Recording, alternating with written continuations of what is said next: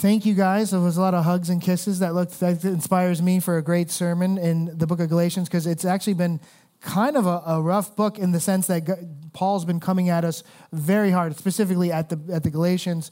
And I want to let you know it's been very awesome to go through it. I want to also impart on you, I love you guys' questions that you have after the service. They've been really intense. If you need to email me for any of the answers, my name is Craig Zeman at Calvary CCM. So if anybody has, no, just kidding. You can talk to me afterwards. But the questions that have been coming out of this book have been phenomenal. We're going to continue our sermon series in the book of Galatians, chapter 3, and we'll start in verse 26. And the title of the series is Grace Changes Everything, and that is the most important part of the sermon series that we're in right now. Grace Changes Everything. If you are interested in titles of a sermon, the title of this sermon is From Slaves to Sons. From Slaves to Sons.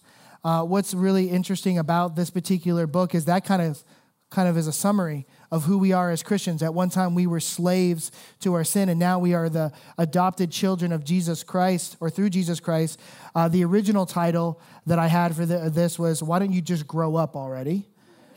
Jackie stopped me before I turned it in and said, that's a little aggressive. Let's go with From Slaves to Sons. So I'm giving you the option to write whatever title you want. But this particular section of the Bible, and in fact, in this section of this particular book is about maturing in our relationship with Christ by properly diagnosing who we are under God. I'm going to open this sermon with this question. I want you to hear it. So you can kind of maybe write it a little bit at the top if you're interested. What's the best way to describe your relationship with God? I'll give you two options. Are you a servant or are you a child of the Father? Now, some people have said to me, and I've thought all through the weekend, is, Joey, that's a trick question. Because we're called to serve the Lord as he serves us. But I'm going to place it this way.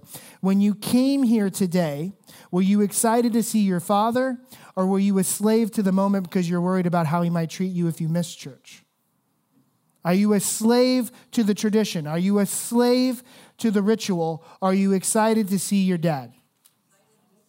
Amen. Amen. All right. I know this is going to be a good service already. So if you can join me in verse 26, and I just want to remind you as we go through Galatians, you might ask, why are we picking these verses to stop and start at? Well, when Paul wrote this, he wrote a huge, long letter, right? And so he didn't put chapters and verses. That's addresses for us to find verses quickly. But he wrote a long, long letter. As you can see, it's a couple of chapters. I don't know if you've ever received an email from anybody, and you were scrolling, and then you were still scrolling, and you're like, does this thing ever end? Can I just skip to the end? Well, no, in the book of Galatians, it's just a one long letter. They had to roll out the scroll and read the whole thing in front of the church, and so are we right now. So join me in verse 26. It says, so in Christ Jesus, you are all children of God through faith. For all of you who were baptized into Christ have clothed yourself with Christ. There is neither Jew nor Gentile, nor neither slave nor free, nor is there male and female, for you are all one in Christ Jesus. If you belong to Christ, then you are Abraham's seed and heirs according to the promise. So what you're looking at in this particular part of the passage is Paul is doing something that's almost considered revolutionary and radical. He is addressing everything that has made certain people feel a specific way as far as status. In some parts of Judaism, especially if you were ever to get into Jewish mysticism, you would not even be allowed to study certain parts of their religion if you weren't of a certain age. So unless you were 40, had at least 2 kids, and were a guy, you wouldn't be allowed into that Bible study. And that would be the case. And why? Because that's a certain level of maturity and status, but they want to look at you a specific way. Paul is blowing that up. Paul is completely destroying that idea. He's saying, as you can see, if you go back to Romans 3:23, and so for all of us have sinned and come short of the glory of God. All of us have the same level of punishment and wrath that is designated to us in our sin, and all of us have the same amount of Jesus that we need to save us. And there's a distinction there when I say that. All of us need the same amount of Jesus to save us from ourselves. There's nobody that's better or worse. And in fact, if you look at it, he says, There's no slave or free. There's no male or female. There's no Jew or Gentile. It doesn't matter if you're circumcised or uncircumcised. It doesn't matter if you're kosher or unkosher. What matters is you have a need of righteousness that is not of your own, and only one perfect person can provide it, and his name is Jesus Christ. So there is a level playing field, which also means all of us might have differing backgrounds. If we interviewed everybody in the room today, we might find out that everybody might have a different starting point. But the most amazing thing that we're going to find in this room today is that we all have the same ending point. And it's in Jesus, and there is rest in that. Now, I'm not trying to pursue your relationship with the Lord. I'm not trying to pursue exactly what works for you. What I'm trying to pursue is Jesus Christ. I'm not trying to be more holier than you. I'm not trying to be better than you. What I'm trying to do is run after my Father God. That's it. And that's why we're here. If you ever notice what's fascinating about other churches, like I got an opportunity to walk through a Catholic church, and they had all these statues all over the room. And I was like, this is fascinating, because some of them were very beautiful, and they all had different purposes, right? They all had different setups. And they were like, well, this guy did this, and this guy did that. And I was like, you know what's amazing here at Calvary Chapel? We don't have any statues. You know what we have in this room? Living monuments to the grace of God. That's it. You want to know how good God is? Look at everybody in this room. He chose all of us on our worst day. Now, here's what we can look at. So how do we become children of God is kind of the question that you're seeing here is, weren't we already born children of God? The answer is no. Actually, I've been driving around town, and I've actually seen a few bumper stickers. Can't we just all get along? We're just all children of God. Is that true? Absolutely not. In fact, and if you look at the beginning in there, verse 27, he said, you were baptized in Christ and have clothed yourself in Christ. The idea is you had to be immersed in Christ, like deep dive into Christ and come out clothed in Christ, which means covered in his righteousness. And then you became children of God, and then you became heirs according to the promise, which means we were something else before we were immersed. What were we before we were immersed? It's a very sad state. We were children of something else. Look at Ephesians chapter 2, verse 3 on the screen. It says this. Feel the weight of this. All of us, every single person in this room, lived among them at one time, which means lived among the world, gratifying the cravings of our flesh and following its desires and thoughts. Like the rest, we were by nature deserving of wrath. We were children of wrath. Before you became a child of God and adopted through your belief in Jesus Christ, you were a child of wrath. That was your designation. Look at Colossians chapter 1, verse 21. Once you were alienated from God, and we were enemies in your mind because of your evil behavior. So who were you before you met Jesus Christ? You were an enemy of God. So you could say, well, I was a good person. I try to do good. I just haven't met Jesus yet. No, you were considered an enemy of God by rebellion through your sin. Isn't that amazing? And look at that word alienated too on the screen. That's kind of like, if you ever watched Dr. Phil? And I was one of these kids. I was a punk. You ever see those young punks that get in Dr. Phil and say, I want to divorce my parents? And they're like, why? Because they don't let me stay up late and eat sugar and not brush my teeth and skip showers and play video games. They're like, that's why you want to divorce your parents? Well, this verse is saying you wanted to be emancipated. You wanted to be separated from God. Why? Only so that you could continue in your evilness. You could continue being an enemy of God. But now we're going to connect these two verses in Romans chapter 5, verse 10. For if while we were God's enemy, you could also put the word while we were children of wrath, we were reconciled to him through the death of his son. How much more, having been reconciled, shall we be saved through his life? I think it was Martin Luther who said, I love Galatians because it's like, I'm going to paraphrase, it's the little book of Romans.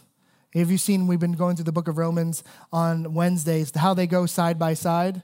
There's a kinship there. Somebody said this is like the Lunchable version of Romans, and I think you can hear it, but I want you to see what it says. While we were enemies of God, we were reconciled through our obedience to the 10 Commandments. Does it say that? Well, I got circumcised, and then I was reconciled. No, I was reconciled through the death of the Son. That's the only reason that you can call yourself a Christ follower today, is because Christ came to you and said, you were an enemy and we are at war with each other. And you know what my weapon of choice is? Love. I'm going to conquer you as an enemy, by what? Grace that has been born out of love. That is a good God.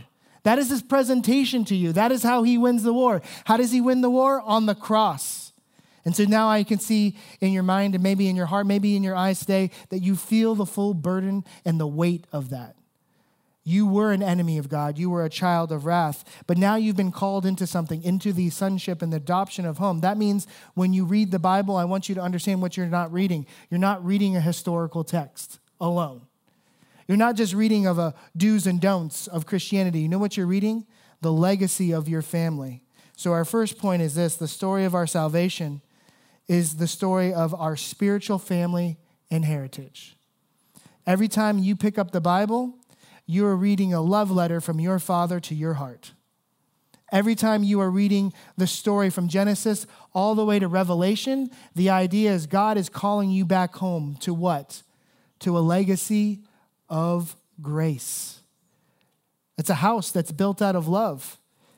This is what we're doing. We are talking about the adoption process from a child of wrath all the way to becoming a child of God. But through what? Through Christ on the cross and the baptism of the Holy Spirit.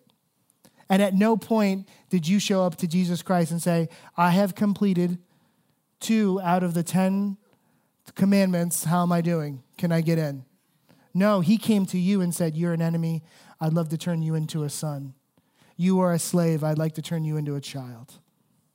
And that is his presentation all the way into verse 1 of chapter 4. Look at this. Chapter 4, verse 1 says this: what I am saying is that as long as an heir is underage, he is no different from a slave. Although he owns the whole estate, the heir is subject to guardians and trustees until the time set by the father. This is something that is actually a little bit closer to their culture. At the time that a father like me, I have 2 boys, they wouldn't be my sons until a certain age. I would look at them every spring up until the age 15. This is Roman culture, Greek culture. And they would look at their kids every year at the springtime and go, I wonder if they're mature enough to be called my son. And then once they were mature enough to be called their son and receive the inheritance or the promise of the inheritance, the father would take one of his cloaks and put it on the kid and then parade him around the front of the city, the marketplace, and say, here is my son. I identify with him and he identifies with me. But it only comes by way of a maturing process.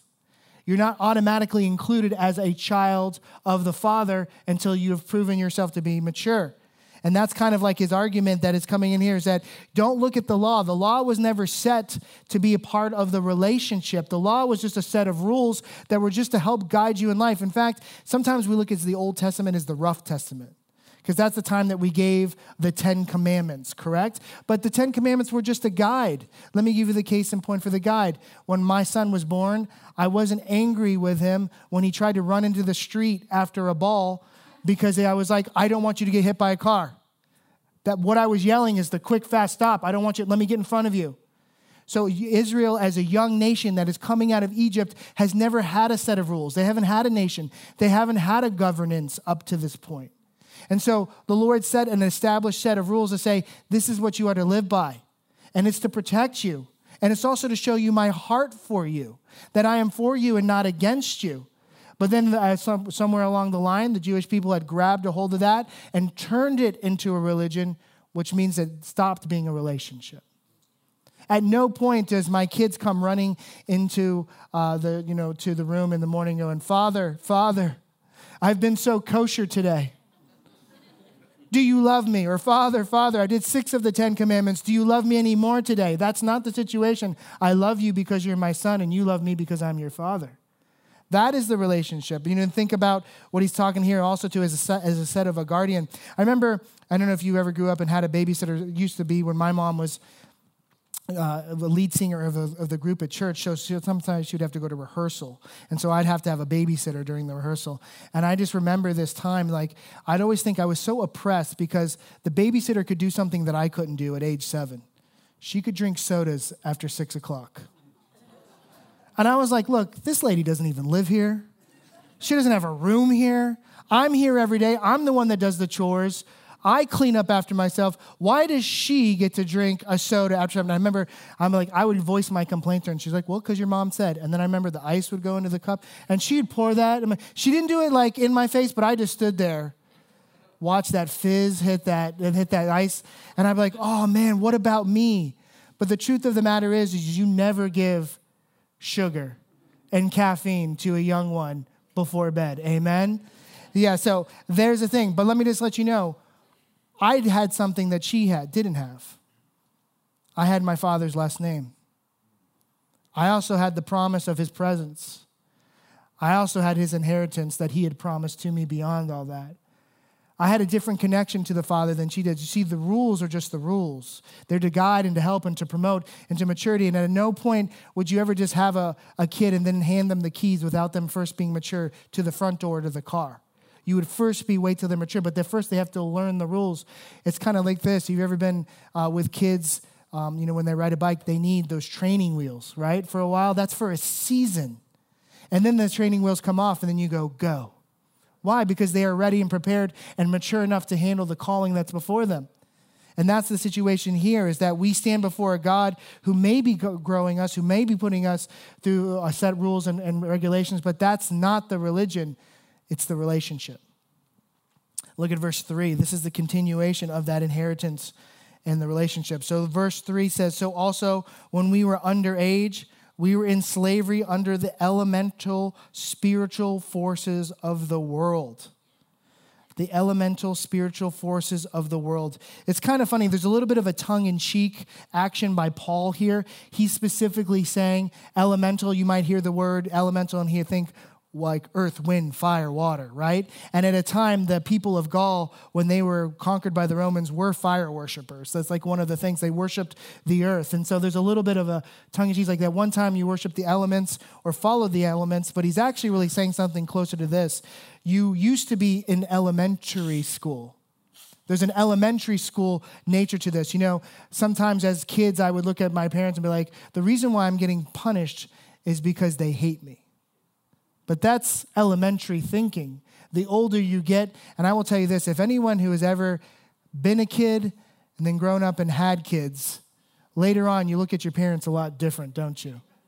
You go, wait a minute, now I understand why mom and dad talked the way they did to us. And I understand why they set the rules like they did for us. I remember before Jackie and I had kids, I was like, I want to be the coolest dad. We're going to do all the cool stuff. We're going to go to like theme parks every day, and we're going to eat ice cream after 8 o'clock. I'm just going to be the coolest dad. The first day that I held my baby, I'm like, you're going to bed. Because I love you. Because I said, right? But that's what Paul is addressing. He's like, don't think in the old ways, think in the new ways that you've grown into. You're in the bondage of almost chasing karma. Let me give you the case in point. When these people were under the slavery of following other gods or sin or anything like that, if there was a drought in the world or they were being conquered by a neighboring country, you know what they would do? Oh, the gods must hate us. They must be angry with us. So we must appease them. Go grab some virgins and we'll go to the closest volcano and throw them in. And I hope that makes them happy. And then maybe the rains will come back. That's a tit for tat, right? That's a what have you done for me lately? But that is not our relationship with the Lord. Pastor Craig so accurately defined last week, it's not what we do for God, it's what God does for us. And the continuation of these verses going into this passage is, I want you to feel that burden of what you used to feel so you don't go back to it. You don't need to go back to elementary thinking. You're not 1 + 1 = 2. That's not where you're at. You've moved on to higher math, and the higher math is this: no matter what my performance is, no matter how good I am, the only thing that is sustaining me in my relationship with God and in this life is His grace. It's not dependent on my performance. I can never, think about this. This is how deep God's grace is. I can never be good enough or bad enough to outdo His grace. It's not good Joey equals God's nice to me. Bad Joey, I think God hates me. Basic elementary thinking. We are not kites blowing in the wind. We are not weather vanes that are being blown around. We are standing on the solid foundation of this. I will never be good enough, but Christ always will be good enough. and he lives in me. And that's the step of maturity that we're taking into. It's not about what I do, it's who I am. And I need to remember who I am. I am the son, or if you're in the crowd today, you are a son or daughter of the Most High. And we need to act accordingly. That's the continuation into verse 4. Look what he says. But when the set time had fully come, God sent his son, born of a woman, born under the law, to redeem those under the law, that they might receive adoption to sonship. Because you are his sons, God sent the Spirit of his Son into our hearts. Now look at this part. This is the most important part. The Spirit who calls out, Abba, Father. Abba, Father. Abba being the Swedish rock group, discotheque. No, just kidding. No, Abba being dad, Poppy, Pop. That's a different relationship. You know what I love about my kids? I mean, they don't mean it. We all know they're young and innocent. But after service, one of my favorite moments is kind of when the situation arrives, Jackie will bring the kids and they'll come running in here. And it doesn't matter who I'm talking to. It doesn't matter what we're talking about. It doesn't matter how intense or how light the conversation is. My kids will burst into the situation. And they will jump on me and they'll climb all over me like monkeys on a tree. And they'll say this, Daddy, Daddy, I missed you. Now, whether I think that's appropriate or not, you know what was built in them? A confidence that is not built out of religion or out of ritual. It's born out of a relationship that is heart of the father to heart of the children. And they have this confidence that's brimming in them to say this, no matter what's been going on with my day, I know I have dad. One of my favorite things, not that I like to punish my kids, but one of the things that's so sweet is after they've been punished, if I sit there long enough and I just stare at them, they'll stop crying and walk up to me and wrap their arms around me and seek comfort from me. Does that make sense to you? They'll find solace in my arms for the mess that they made, even though they know I'm disappointed. The place where their sanctuary is where? In the heart of the Father. And at no point are they looking to check off a box. They're looking for somebody to wipe their tears. And that is what he's saying here in this verse, is that our humanity is failing under the burden of law. Why would we return to it? Because what we were saved by was the Spirit. What we will be sustained by is the Spirit. It's an intense moment here when he says the Spirit will pull out of you the word dad and father. The word dad is the familiarity, like we're close, we're in love with each other. The father is more like, I respect you. So look what he's saying here. The Spirit calls out of us that we've received our salvation through Jesus Christ. I love you, Dad, and I respect you, Dad. This is why in Colossians chapter 2, Paul would say this, see to it that no one takes you captive through hollow and deceptive philosophy, which depends on human tradition and elemental spiritual forces of this world rather than on Christ. And that's what he's saying. When did the law ever control your relationship with the Lord? The whole reason that the Lord presented himself to you is you had a God-sized hole in your heart, and only God could fill it. And he presented himself to you as not only you have a problem, but here is the solution, and it's my love. It's my love. So when did the Spirit ever rely on you to accomplish the 10 Commandments? When did the Spirit ever rely on you to accomplish anything? In fact, it's because we have received such a great relationship with the Lord and we love the Lord so much that out of our relationship, we want to do right. We don't do right and earn God's love. It's because God loved us first that now we go, you know what? I have the peace and love of Jesus Christ. I want to do good. There's a difference between having to and being motivated to. And that's what he's saying right here. I will sanctify you and raise you up continually because I am Daddy and I am God and I desire to be your Father. And grace is what's defining this position. I remember one time I got into a car accident and I wasn't able to pay for the damages that I accomplished. And I remember my mom showing up and being like, what's going on here? And I made a mistake. And I pretended to, just by the way, to show you how ridiculous we can be in our sin. I said, no, it wasn't me, it was the other guy, and blah, blah, blah. And they're like, well, we have you on camera. And I said, I think the camera's messed up. You know, it's just like, how many times have we said to the Lord, I think I'm okay, or my sin's not as bad as it is. And the Lord's like, roll the tape. It's actually pretty bad. And no, that is you. No matter how much you say it's not, it is you. And then he goes, you know what? I will pay the price. It cost my mom a lot to cover that. And I know there was a lot of disappointment in there. But you know what I felt from my mom?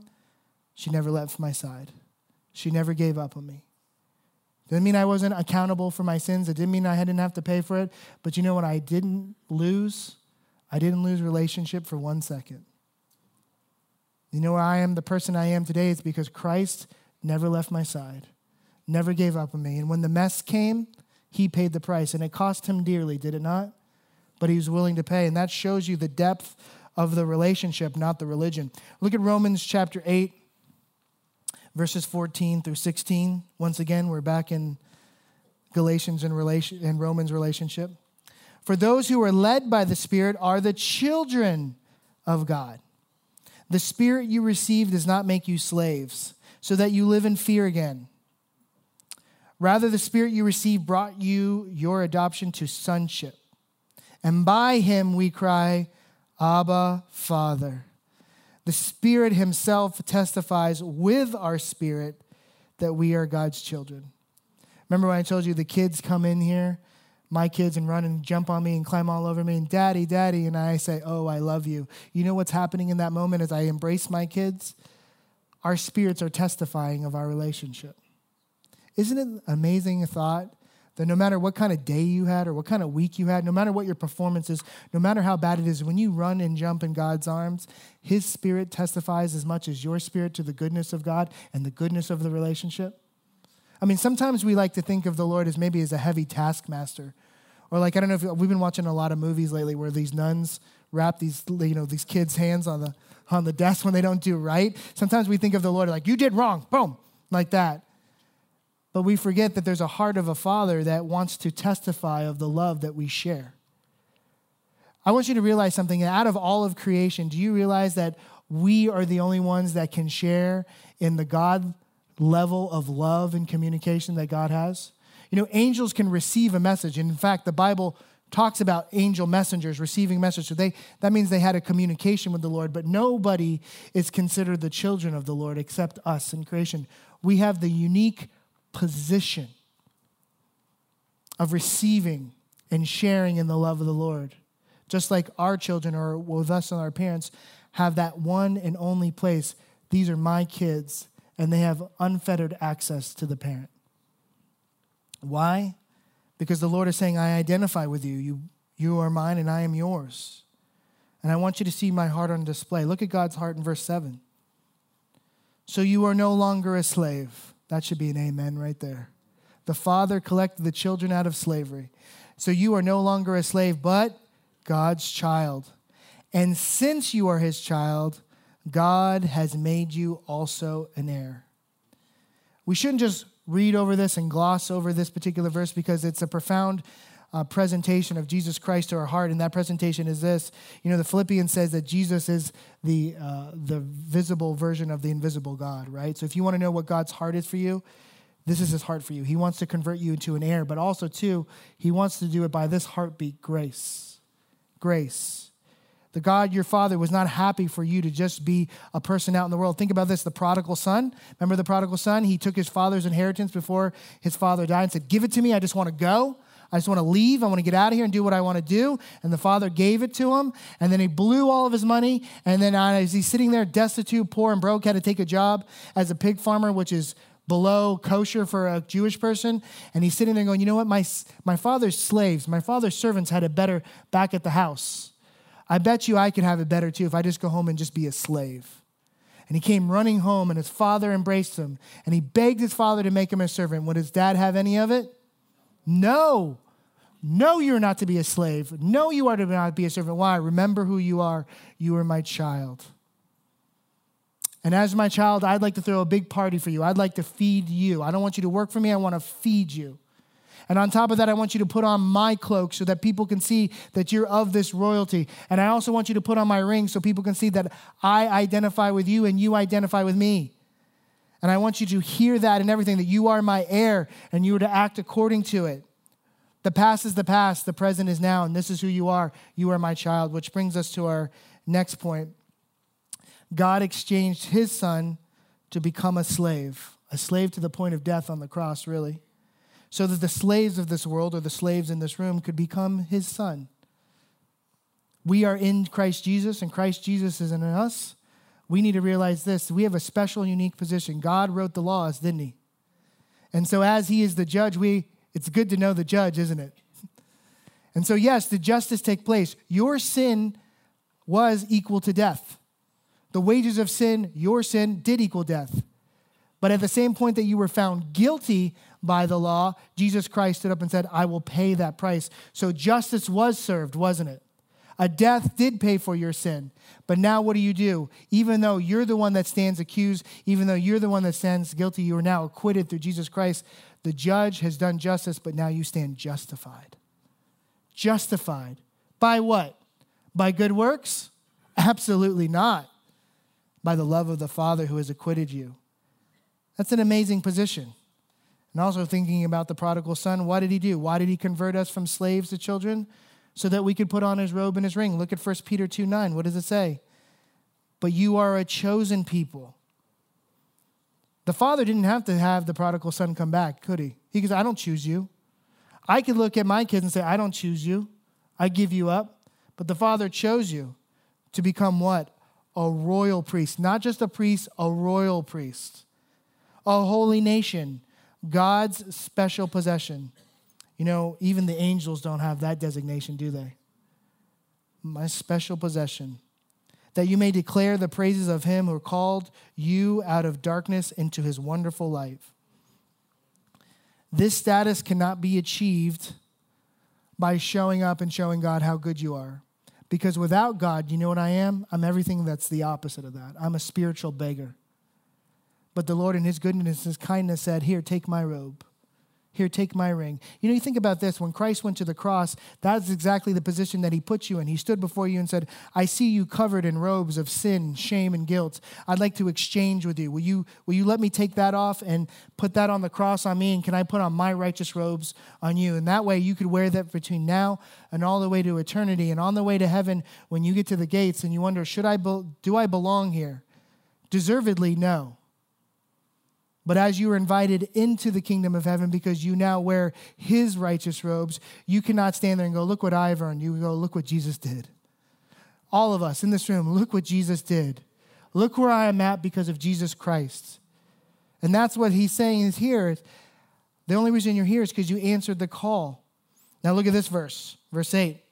Formerly when you did not know God, you were slaves to those who by nature are not gods, talking about those idols, right? But now that you know God, or rather are known by God, I love that he put that in there.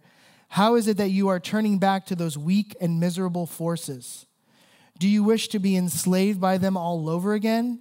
You're observing special days and months and seasons and years. I fear for you that somehow I have wasted my efforts on you. I would let you know that this is a very intense letter. And I don't know if you guys all know this, but Pastor David Folkerts is our lead pastor, our senior pastor over all the campuses.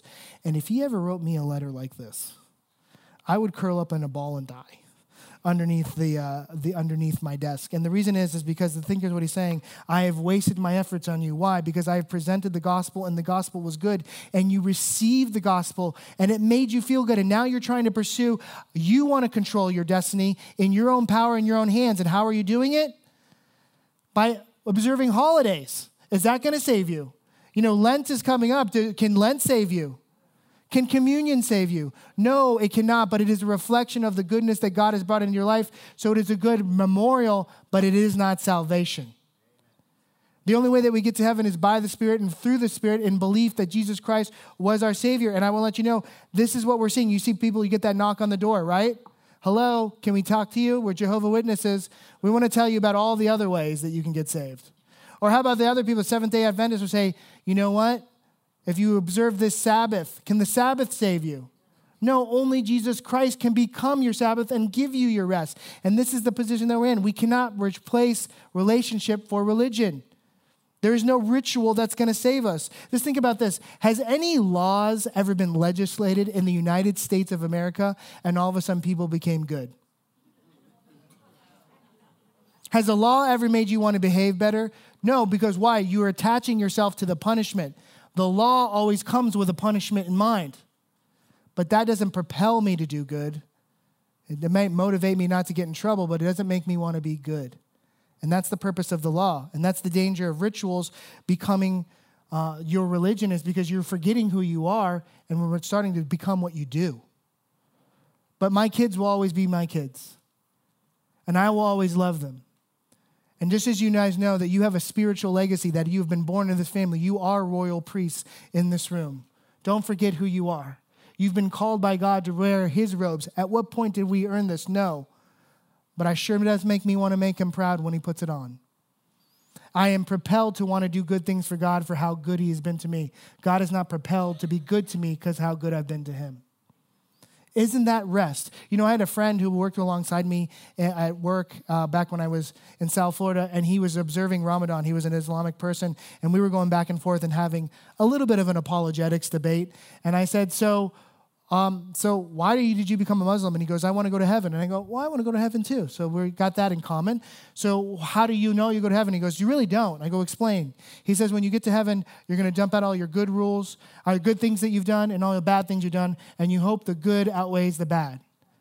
And I said, you hope? And he said, yeah. And I go, isn't that exhausting? He goes, it's terribly exhausting. That's why I'm observing Ramadan today. I'm trying to not eat all day so I please Allah. And I just sat back in my chair and I said, Jesus, thank you so much. I mean, we can pray and fast too, right? But we don't have to. We get to. The blessed assurance has already been given to us on the cross. You know what I'm chasing? I'm not chasing goodness. I'm chasing the love of the Father that's chasing me. Just think about this. When the good shepherd left the fold, he left the 99 to go find the one. It wasn't because the one was great. He was really bad at being a sheep. He sheeped so bad, he sheeped his way all the way into a thicket and got caught up in the thorns, and wolves were all around and ready to pounce. And that's how bad he was a sheep. And then the Savior showed up to save by grace. So this is the theological conversation that we're having, that we're moving now into a very passionate plea from Paul. Look what it says. I plead with you, brothers and sisters, become like me, for I became like you. You did me no wrong. As you know, it was because of an illness that I first preached the gospel to you. And even though my illness was on trial to you, you did not treat me with contempt or scorn. Instead, you welcomed me as if I were an angel of God, as if I were Christ Jesus himself. Where then is your blessing of me now? So basically, just to catch you up before we get to the rest, is he actually got sick around this area, and then some people believe that he was brought into the church to be taken care of, or that in this area, and he started preaching the gospel because he was just stuck in bed. And as he was preaching the gospel, people go, you know what? I need grace. I need love. I need Jesus Christ. And then behind him came these Judaizers that said, yeah, you need grace and you need Jesus, but you also need to be circumcised or you're going to go to hell. And so Paul was saying, at what point did you exchange the grace for the law? Like, you're going in reverse. Look at the question after that. It says, I can testify that if you've done so, you would have torn out your eyes and given them to me. Kind of intense sentence. How come you guys never talk to me like that? I'll tear out my eyes for you, Joe. No, I don't want you to. That'd be freaky. He says this, have I now become your enemy by telling the truth?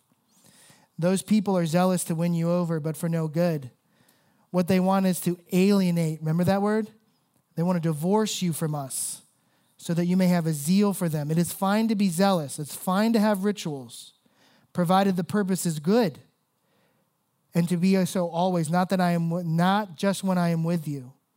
My dear children, for whom I am again in the pains of childbirth until Christ is formed in you, how I wish I could be with you now and change my tone because I am perplexed by you. What Paul is saying here is very intense. It's a passionate plea. He's saying to you guys right now, even to us to this day, you know what? There's people that are going to come along and they're going to be very zealous about what they believe in. But unless that thing points you to God and points you to his goodness, that thing is no longer good. Communion is good up until it becomes your salvation. And if it tries to replace Jesus Christ, then it is no longer good. Praying is good until it becomes a chore for you and you try to check off a box and you replace the prayer for an actual relationship with Jesus Christ. We can't pray to saints. We can't pray to Mary. This is in the Word. Unless that thing becomes about Jesus Christ, the very thing that saved you in the first place, then it is no longer good. And if anybody tries to pull you in by their passion or their fervor, it's because they want you to affirm their sin. They want you to affirm their lifestyle. And that is not good enough for Christ because none of us are good enough until we put on Jesus Christ and are submerged in Jesus Christ. And then when we come up clothed in his righteousness, we go, I didn't earn this, but look what Jesus did. I am saved because of his love, and now I am resting in his love, which brings us to this moment. We're going to catch up to what the book of Galatians has said to us, and we're also going to catch up to what Paul is saying right now. So under grace, we're going to remember who we are. Look at all the things that account for your salvation that have nothing to do with your efforts. You were chosen by God. You didn't choose him, he chose you. Chose you before he laid the foundations of the earth. You were purchased by his blood. You could never ask for that. You could never participate in that. Jesus had to get up on that cross. You were covered by God's righteousness. And then you're united to God by his Spirit. Do you know his Spirit freely clothes you? The moment you ask for forgiveness and call Jesus your Messiah, you are freely clothed in the righteousness of God. Which brings us to the last point. We are made royal heirs to the kingdom. We earn nothing. We receive everything. And as we've seen through the book of Galatians, our only job is to do what? Believe. It's like that's the easiest thing. Here's the truth, believe in it. That's your participation. You know what I brought to the relationship? Sin and disobedience. Here, I dump it out. Jesus deal with it. He deals with it. Now what's my job? Believe. Believe that Jesus Christ, like a good friend, was like, yo, you're dirty. You smell. You know, that's a good friend, right? Someone who doesn't work around your stink. We're going to the shower. Take a shower right now. That's a good friend. Doesn't leave you where you're at. Doesn't look past you. Looks through your situation and goes, what can I do for you today? And the truth is that we needed the blood of Jesus Christ today and every day. Not at the point of salvation. I need him just as much today as I needed him on the day of my salvation. So we're going to close with this prayer. We're going to put up a picture on the screen. I'm going to invite Rachel to come up just to play behind the prayer. And this is what I want you to notice. We have a picture of Jesus Christ here with thorns on his head. You know, we keep talking about the heirs of the promise, and we talk about Abraham, and we talk about what Abraham went through. And you know, there's a certain point in Abraham's walk with the Lord asked him to sacrifice his son up on a mountain. And he got called up to that mountain, right? And as he got called up to that mountain, he was like, I don't know what's going to happen, but I guess I have to sacrifice my son. I believe the Lord's going to take care of us. And an angel stopped and said, no, there's a ram over there in the thicket. And the Lord said, I will provide. You have a need and I will provide. You have an entirely desperate situation that you can't pay for and I will pay the price. And there was a ram caught in the thicket. Let me put you in another perspective. There was a ram caught in the thorns, and the Lord provided a sacrifice. And then we fast forward to the future, the same mountain, same area, same situation. We have a person, a lamb, the Lamb of God, with thorns being pressed into his head. But you know what was on his mind? You. Just you. Only you. All of us. He says, if I don't do, they can't. If I don't do, they won't. I will exchange my sonship so that they can exchange their slavery to wrath and being an enemy of God to now being called children of God. So if we can, we normally bow our heads and close our eyes, and if you want to do that, that's fine, but I'm going to encourage you to look at the picture on the screen and see all that Christ has done for you. See how much God thinks about you. See how much the Lord loves you. And if you want to pray this prayer with me in your heart, in your mind, dear Lord, forgive me. Forgive me for all that I've done. Forgive me for my disbelief. Forgive me for my failure. Thank you for me running away in rebellion and sin and you coming to collect me. What a position to be in, to be collected by the God I rejected. And so, Lord, I just pray right now, this is the truth. I need you. If there's secret sin in this room today, I just want to let you know the Lord knows, so it's not very secret. He crawled up on that cross with your sin in mind, even the one you're trying to hide from yourself.